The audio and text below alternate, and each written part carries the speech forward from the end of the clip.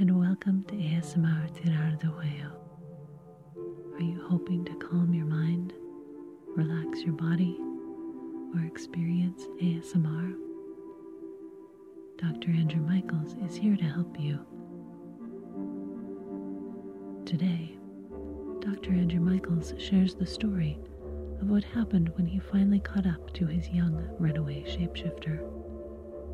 As you will hear, it was fortunate that he armed himself well, but not for the reasons you might expect.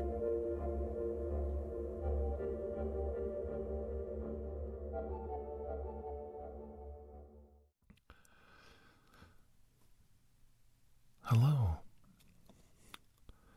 Welcome. How are you? It seems like forever since I've talked to you. Oh, I know. It hasn't been that long, but I do worry. I worry I might let you down by not being there for you more often. Oh, I was hoping you wouldn't ask me about Seattle. British Columbia was hard enough to talk about. And don't even get me started on the Sasquatch story. Oh, the serial killer. So the FBI has been in contact with you, haven't they? You can always count on the FBI to do their job. They're very thorough. Okay. You want to hear about Seattle? When I finally caught up to that young werewolf. Well, you've heard of werewolf in London, werewolf in Paris. It rains every day, practically, in Seattle. The only saving grace I had. I didn't fear taking him in the twilight down to the beaches near the city of Seattle, looking for clams. It appeared he'd never seen the ocean before, and that's where I found him, down by the ocean, sitting on a rock, letting the waves crash into him. His pants rolled up on his legs, like any normal teenager. Like anyone who's ever seen the ocean before, he felt an affinity, a connection to it. His eyes were keen, from his years living around the dark forests of British Columbia. And he could spot whale, sign, dolphin, and even shark fin breaking the surface. He had incredible eyes. And it was amazing to see him. He could spot the siphons of the clams like no one I've ever seen. Within minutes, we had dug up a whole bucket full of geoduck. I know, it's a funny word, but that's what they really call it. Geoduck. Geoduck is such an odd clam. It has this disproportionately large and long siphon hose that looks strangely phallic, and it's the most disgusting clam I've ever seen. I told him I could eat it as chowder if it was diced up, but I don't think I can eat it if I have to look at it. He laughed. As young as he is, he said, "Have you ever been to a ball game, Dr. Andrew Michaels?" I said, "Yes, of course." He said, "You've had a hot dog then? Why, you've ate it all. You've ate it all if you'll eat a pig's ass." I had to laugh. It was good becoming friends with somebody again. I think I was taking my work too seriously at that point. I felt the weight of my sidearm in my vest. I always carried my Colt 45 1911 model close to my chest. I didn't think I needed them both, but this one was special. It was loaded with silver-tipped bullets just in case things went sideways. Now, mind you, I had no intention of killing the lad, but I could disable him with them until help arrived. And the weight of that gun felt heavy on my heart, pressing against my chest, knowing that some young man looking to start his life was risking his own death by being associated with me. I have to tell you, I'm going to confess, I've lost my taste for death, for murder. At that moment, I found the weight of all my crusades coming down on me, and I dreaded ever having to pull my firearm again. Always well armed, I had a .38 policeman's backup weapon, a small handled .38, silver-plated, in my ankle. My other ankle strapped a small German-made dagger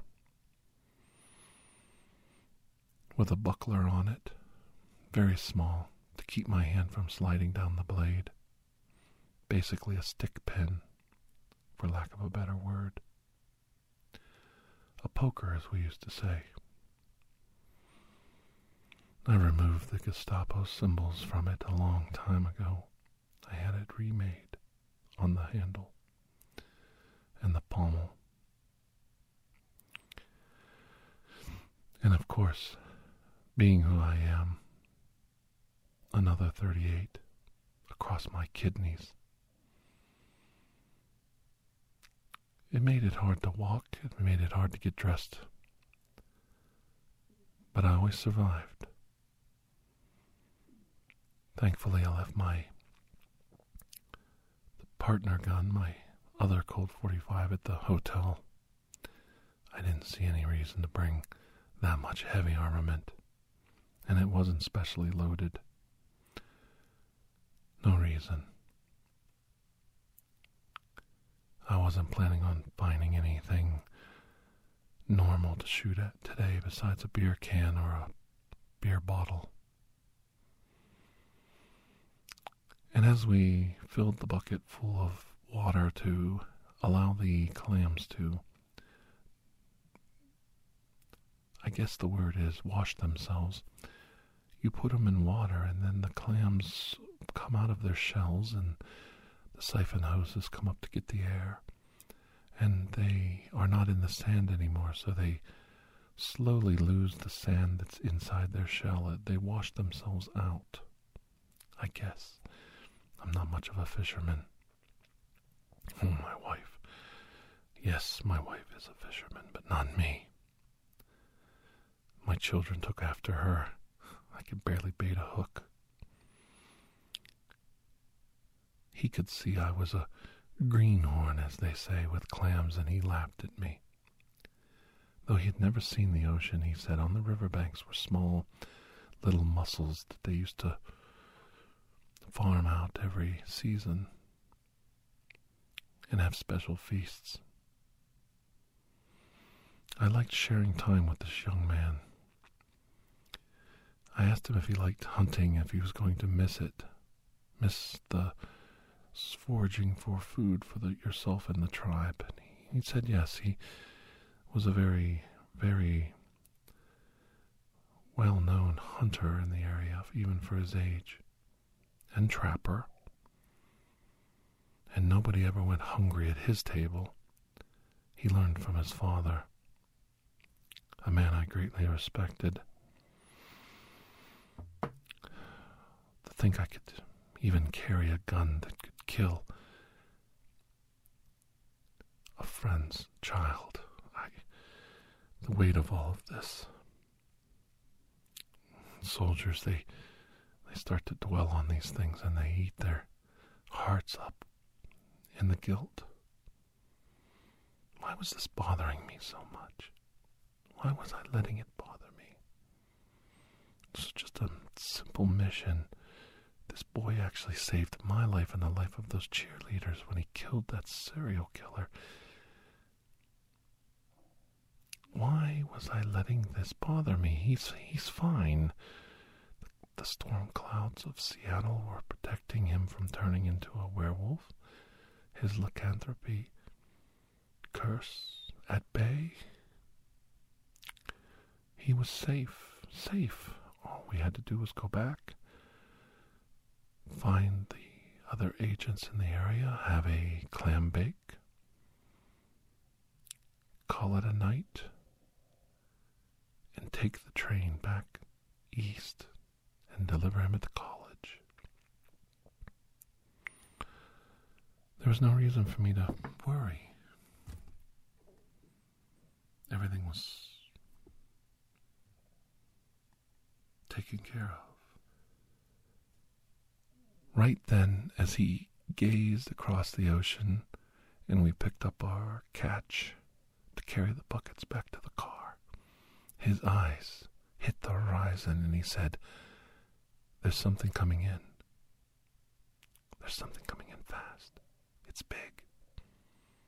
Metal, glinting. Glinting off what?" I said. "The clouds are blocking the setting sun and the moon. What is it glinting off of?" "Not glinting," he said. "They have a searchlight. There's some kind of military vessel out there. It's coming our way." The storm clouds parted slightly.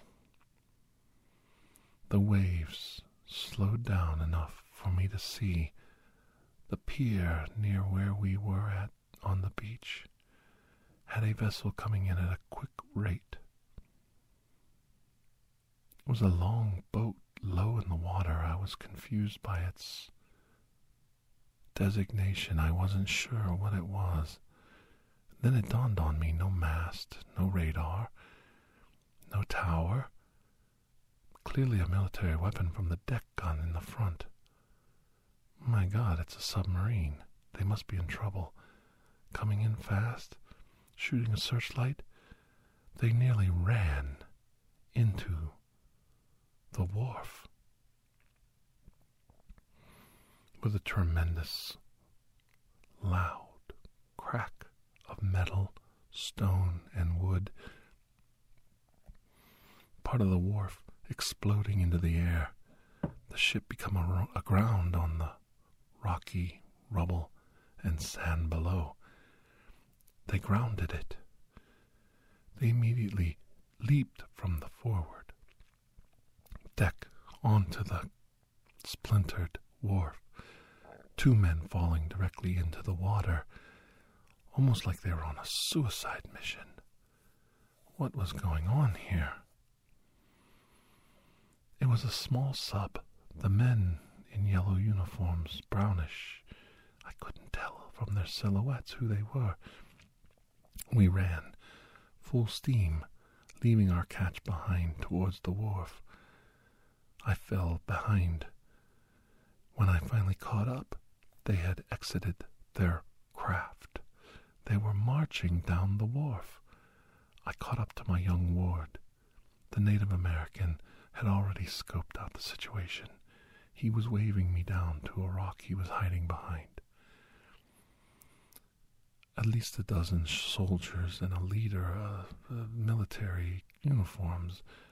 It started to become clear to me I was looking at World War II vintage Japanese sailors. What in the world was I looking at?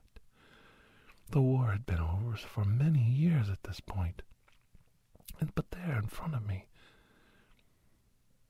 a gaggle of geese like I've never seen in all my life. Japanese soldiers walking on to the beach near Seattle, the West Coast, the state of Washington. We were being invaded, and they were armed to the teeth. He signaled me, and I ran up to him. They obviously had not seen me, too busy marching in order and formation, their leader with his samurai sword already drawn, barking out orders. A few stragglers on the beach, necking, making out, hiding between the rocks, were running from the beach screaming. He directed 2 soldiers to run up and round them up. I couldn't let this happen. I quickly pulled my 911 45 and handed it to the young man. I told him, "Don't fire unless you have to. You're out of range." He kind of looked at me silly as I pulled my snub-nosed .38 from my back holster. Why am I telling him not to fire? Look, if you find a shot, you take it, young man. Do you hear me? I'd prefer you disable them than kill them. The ship itself seemed to be on fire. They must have been in duress. The ship catching on fire in the harbor. Ah, that's why they crashed. Their ship was disabled. The men looked old, haggard, worn out, their uniforms not in the best of order, some of them dressed in simpler mechanics' clothes. Do I try to get between the 2 soldiers and the tourists? Or do I fire a warning shot and waste a bullet? I didn't have a lot of shells with me. We were totally outgunned and outranged. Maybe they're just in trouble. Maybe they just need assistance. Stupidly, I yelled, "Hello, friends." I said a few words in Japanese that I knew. Oh, that was a mistake. That was a mistake. They immediately saw our position behind the rock. He pointed his samurai sword. The leader screamed out a command. They broke off from the tourists. At least I accomplished that. Now I have 12 heavily armed Japanese World War II soldiers closing the distance with me, bayonets fixed. Their leader carrying out an insane samurai charge on 2 people hiding behind a rock with handguns. I didn't know what to do, but the soldier in me clicked in. I told him, "Point and unload." Force of will and overwhelming fire. Hopefully, if we discharged directly into them while they were still grouped, we could break their charge before they closed the distance. There's no way I could take them on, even with this man's help. He said, "Right," lowered the gun onto the rock for steadying, and he unloaded the entire .45 clip. The first 3 shells that had silver-tipped bullets went awry. The range on them are so horrible. He stopped firing after 3 shells, gave me a quick look and said, "Oh, right, what was that about?" and then turned and discharged the rest of the shells. I said, "Don't worry about it," as I fired and emptied my 5-shot .38. It's a smaller weapon, a backup weapon. It didn't even have 6 rounds in it, and I only had 1 set of reloads each. I pulled my .45 clip from inside my pocket and handed it to him with one hand while I quickly opened the .38 with my other hand, trying to get behind the rocks. The shells started coming back at us. I got clipped in the shoulder, a glancing blow, probably rock bouncing up from the shot that hit it. I quickly fell behind the rock, turned, put my back against it. At least I was semi-safe that way as the shells came in. The young man undid the clip. It fell to the sand. I'm like, "Oh, I'm going to have to clean that." And he jammed the other full clip in. "Should we fire?" I said. "No, wait. Let's see what we're dealing with." I peered around the side of the rock and almost had my head taken off. They were less than 12 feet away and closing fast. Their leader firing his revolver. No, semi-automatic weapon. He was using the same strategy we were. His soldiers charging with bayonets. They were closing the distance so they didn't use up their ammo. This was potentially a chance for us. We had to take advantage of this moment. If we got in too close, they couldn't fire at us properly with their weapons. So I charged around the rock as quickly as my old, crippled up, sore, broken down, fat body would move, and I slammed headlong into two soldiers. They were thin and emaciated and fell backwards from my hit. Of course, stumbling almost into their bayonets, I tripped up over their weapons, and I rolled over top of them, crashing into the sand, the rest of the group charging past me. The young Native American, my charge, the boy I was there to protect, stuck the gun against the rock again, aimed, fired off the whole clip into their lower bodies, splitting their legs. He shot 7 of them. My 2 and 7 others with cracked knees, thighs, and lower legs splintered, bone fragments shooting everywhere, blood spraying. It was a disgusting sight. He dropped 7 men before he emptied the gun. I was amazed at his accuracy. With the gun empty, he turned it over like a hammer. He grabbed the barrel of the first soldier that came around the rock, and he pulled the gun towards him and struck the man fully on the forehead. Now 8 down. He knocked down 8 soldiers. He cracked the man's head like a melon, my gun handle shattering on his skull. He pulled the gun, and the bayonet came loose as his hand slid down the barrel. He turned almost in one fluid move and stuck the bayonet in the other soldier coming around the rock. That's 9. My God, this man is a warrior.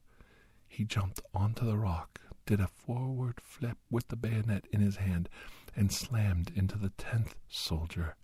The 2 there with me were scrambling, trying to get up. I swung my .38, empty, no weapon, and I struck one across the bridge of his nose. Blood flew up into my eyes, his glasses flinging into the air, the glass from his right lens biting deep into the back of my hand. I hurt myself. I dropped my weapon. I didn't know what to do other than grab my knife. I reached down to the right leg where my knife was and pulled it out. The other soldier, on his knees, fell on top of me. He couldn't have weighed more than 120 pounds. He was a skeleton. These men were starving. I was quickly assessing the situation, but I had to take action, or I was going to die. I reached up and stabbed as hard as I could into his abdomen. He fell over like a deck of cards. I killed him. He died. Right there. So drawn, so starving. The strike and the shock. He died right there. I left my knife in him. I fell back, rolled over, and started to get to my feet. The lieutenant and the other 2 soldiers, as insane as this could be, taking up position behind the rock.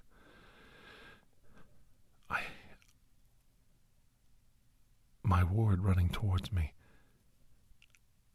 "You got to get it out of your head. You've got to get moving or you're going to die."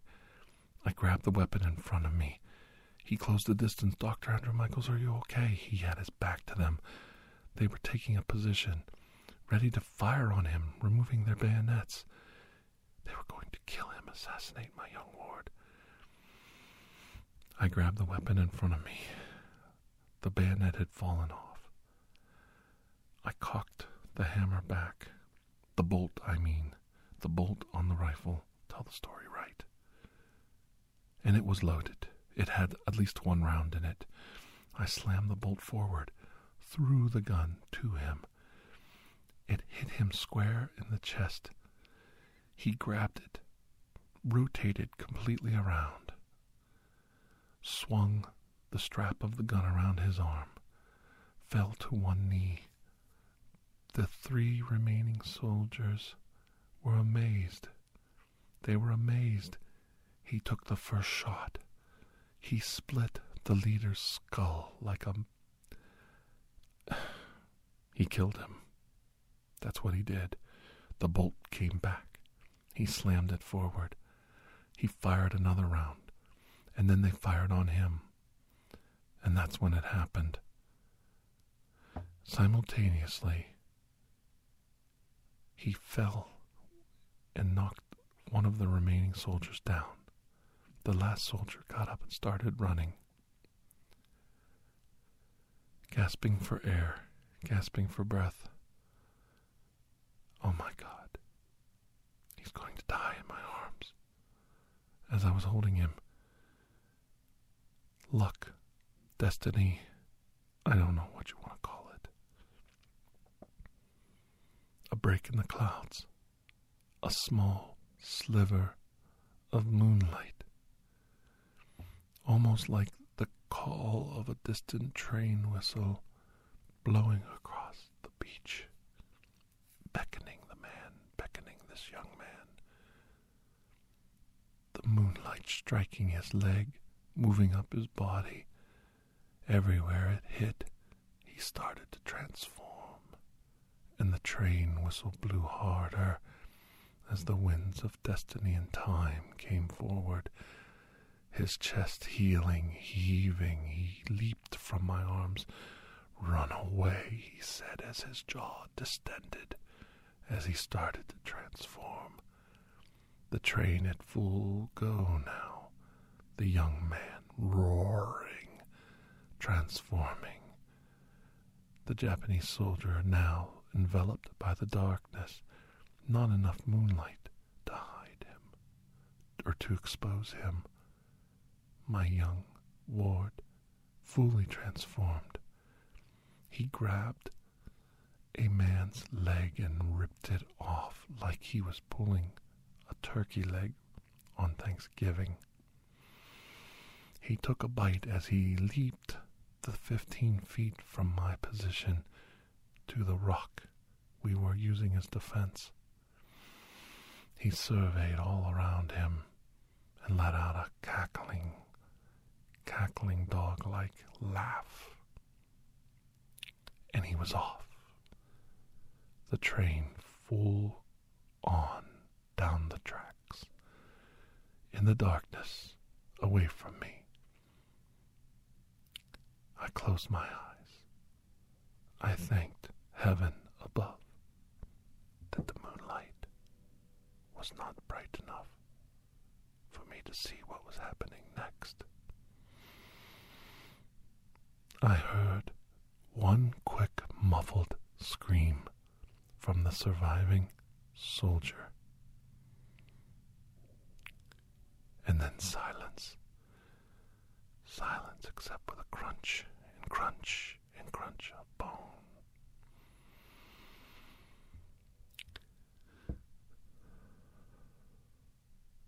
I pulled my ankle holster weapon, checked the shells, no silver tips. My gooses, they say, cooked. The young man returning with his trophy, but not the trophy I thought. Like a dog, trying to please his master, the train returned down the tracks. And there in his grasp was the bucket full of gooey duck. He was chomping on one. The cracking sounds I heard were him busting the shells in his teeth. A dog in his bone, a dog in his bone. He was trying to show me what he had brought me, his treasures, the buckets of gooey duck. I told him, good boy, and I quickly holstered my weapon.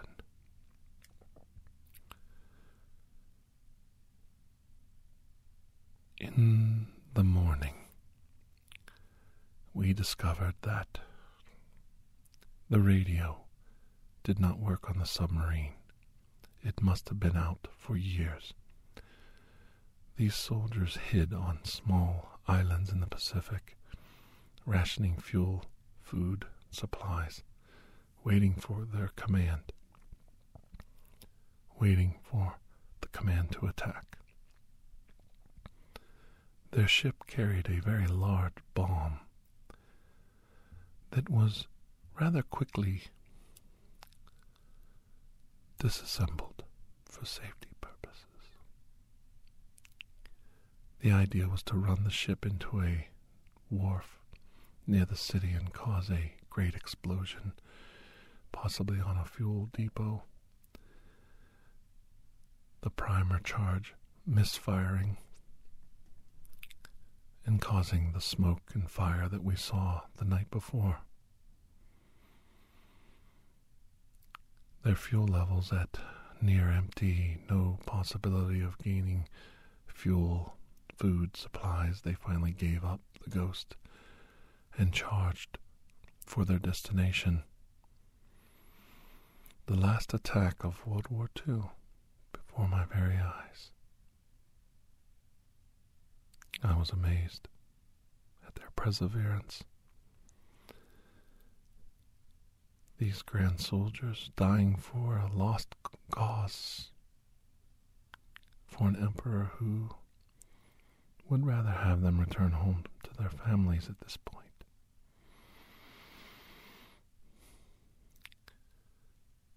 An honorable but futile death for all of them. I found myself regretting my actions, but what was I to do? When they realized the charge had not gone off as planned, they probably would have returned to the sub and detonated it manually. It was either them or us. As I ate my bowl of clam chowder, I thought about the carnage I saw that night, and that didn't bother me as much as realizing I was eating gooey duck, which is the most disgusting clam I've ever seen in my life. It tastes pretty good though, but it's disgusting. And I was thinking about hot dogs and what they put in them. It was hard to finish my meal. I turned to my young ward and said, "No more adventures. You're going to college, young man." And he laughed at me as he finished his clam bake. The other agents laughing along with him. "We'll take it from here, Dr. Andrew Michaels. We'll take him on to college. You've got to stay here and fill out reports."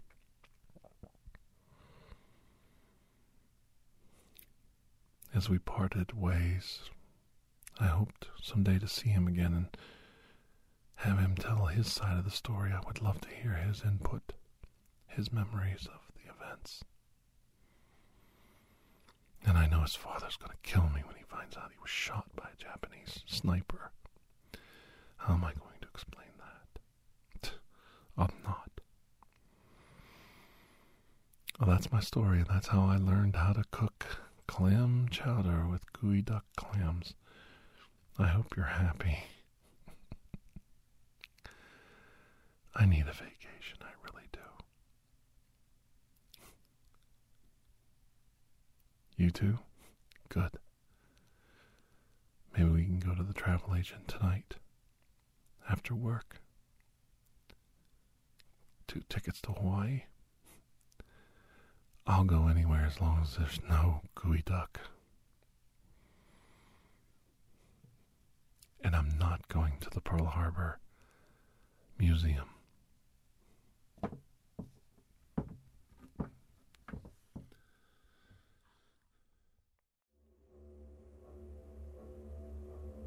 Thank you for joining us for ASMR Tirar de Juego. Please take a moment to rate and review this podcast. If you are interested in additional ASMR content, you may view our library of videos at youtube.com/Tirar de Juego. The theme song, Atlantis, is by Jason Shaw of Audionautics.com and is used by permission. Correspondence, including questions or requests, may be sent to tirardejuego@gmail.com. On behalf of Dr. Andrew Michaels, thank you.